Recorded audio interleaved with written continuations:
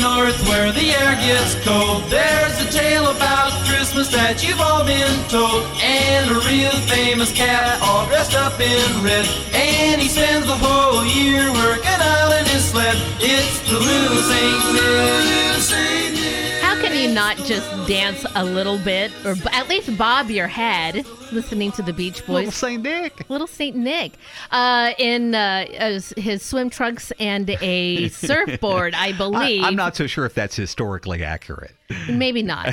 But he must have to don some cooler clothing when he gets down to Australia, because they're in the middle of their summer down there. So it might be a little bit hot for that fursuit that he wears as he's delivering gifts. Well, certainly Santa Claus based on an actual real saint, St. Nicholas, right? And today is his feast day. It is his feast day. Now, he lived many years ago, but people often wonder, and kids especially too, you think about this, that how can these saints, these very holy people, have any, understanding of how difficult it is to live in today's society? They didn't have technology and internet and access to so many things that draw you away from the Lord. But St. Nicholas is a man for all seasons too, apparently. So I thought today on the Second Cup, we'll talk a little bit about this saint and how we can all live like St. Nicholas in this modern world. Yeah, I don't think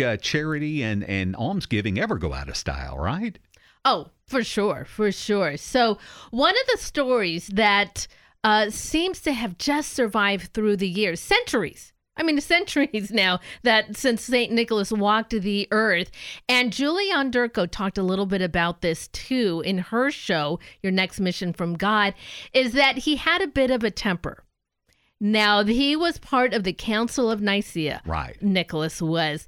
And whether it was Arian himself or a heretic, apparently the discussion about the faith got so heated that St. Nicholas got a little hot under the collar. He gave that heretic a bit of a punch in the face. Yeah, well, I think that I was reading that legend actually has grown over time. Yes. And they're not quite sure Absolutely. if it really actually happened or not. But we found out that there's actually evidence of it in the remains that they found, right? That's right. Julie Onderko talked a little bit about this. And when his body was exhumed and it was moved because there was a flood that was happening where his remains were, so his body was exhumed and moved, they did a review of the bones of St. Nicholas, and the researcher found that there was a healed fracture of his nose.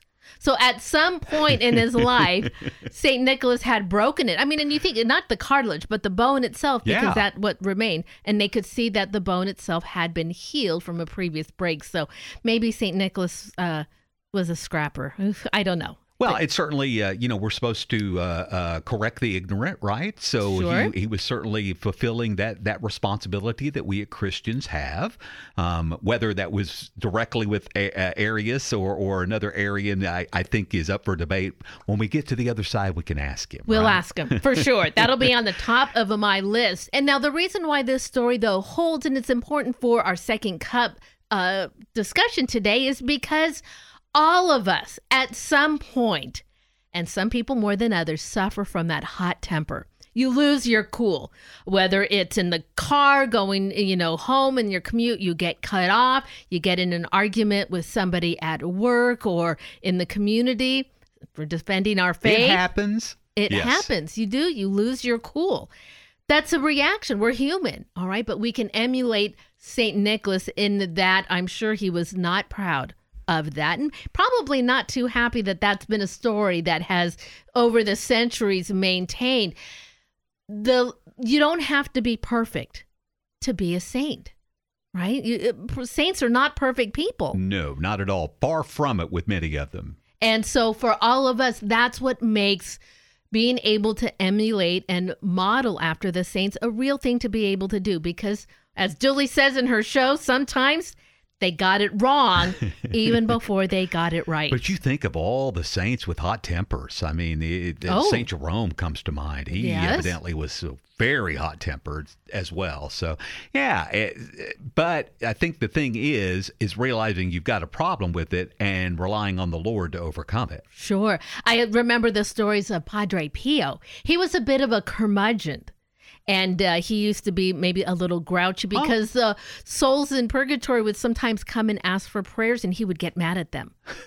And so he said, Mass today I will say for you, and you do not come and visit me anymore.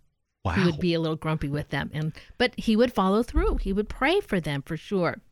So second on the list that I found from Aletheia when they talk about how we can emulate St. Nicholas is that when you hear of someone in need, find ways to help. That was the first thing I thought of. Find ways to help, because he did in that beautiful story about him dropping money into the window so the farmer had money for the dowry for his daughters. That's why we still do that tradition today of a little treat in the shoe or something in the stocking. That's why, because... So now, if I understand this right, he dropped the money in and it kind of bounced on the floor into the shoes, and then they found it in the shoes or something like that? I'm not sure. That sounds pretty reasonable to me.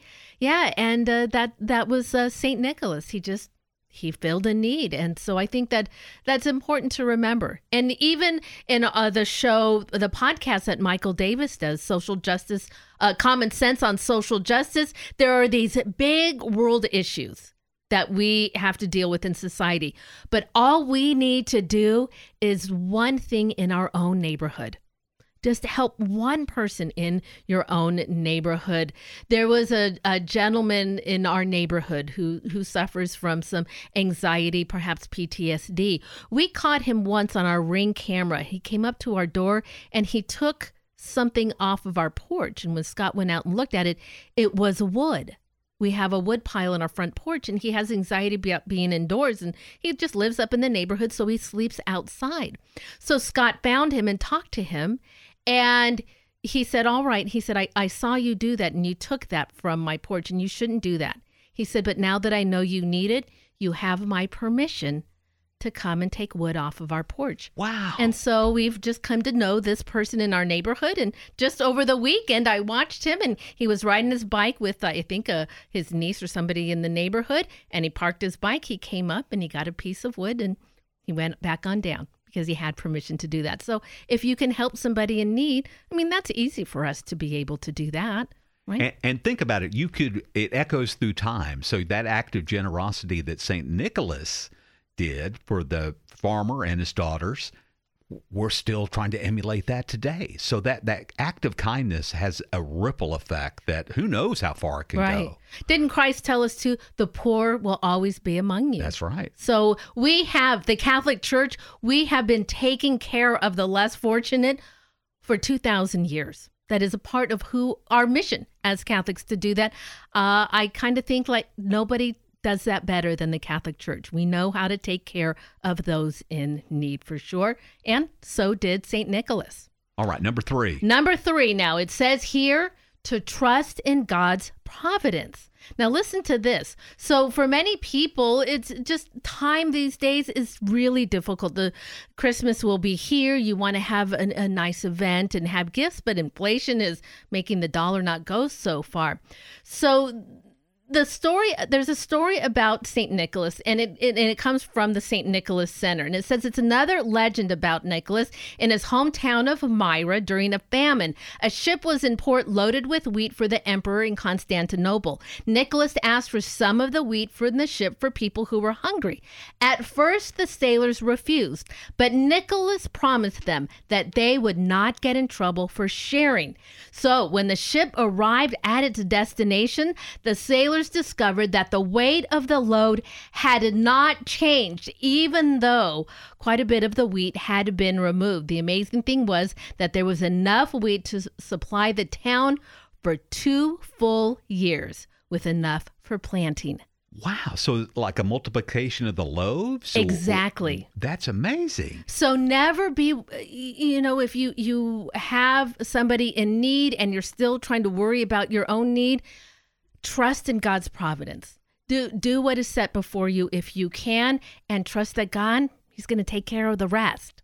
Well, Drew Mariani is very fond of saying you can't outgive God. Yeah, for sure. You can't outgive God. So be generous, emulate St. Nicholas, and that's wonderful. I love it. So hopefully in today's modern world, you'll use some of those tips to be more like St. Nicholas, and we hope you enjoyed today's Second Cup.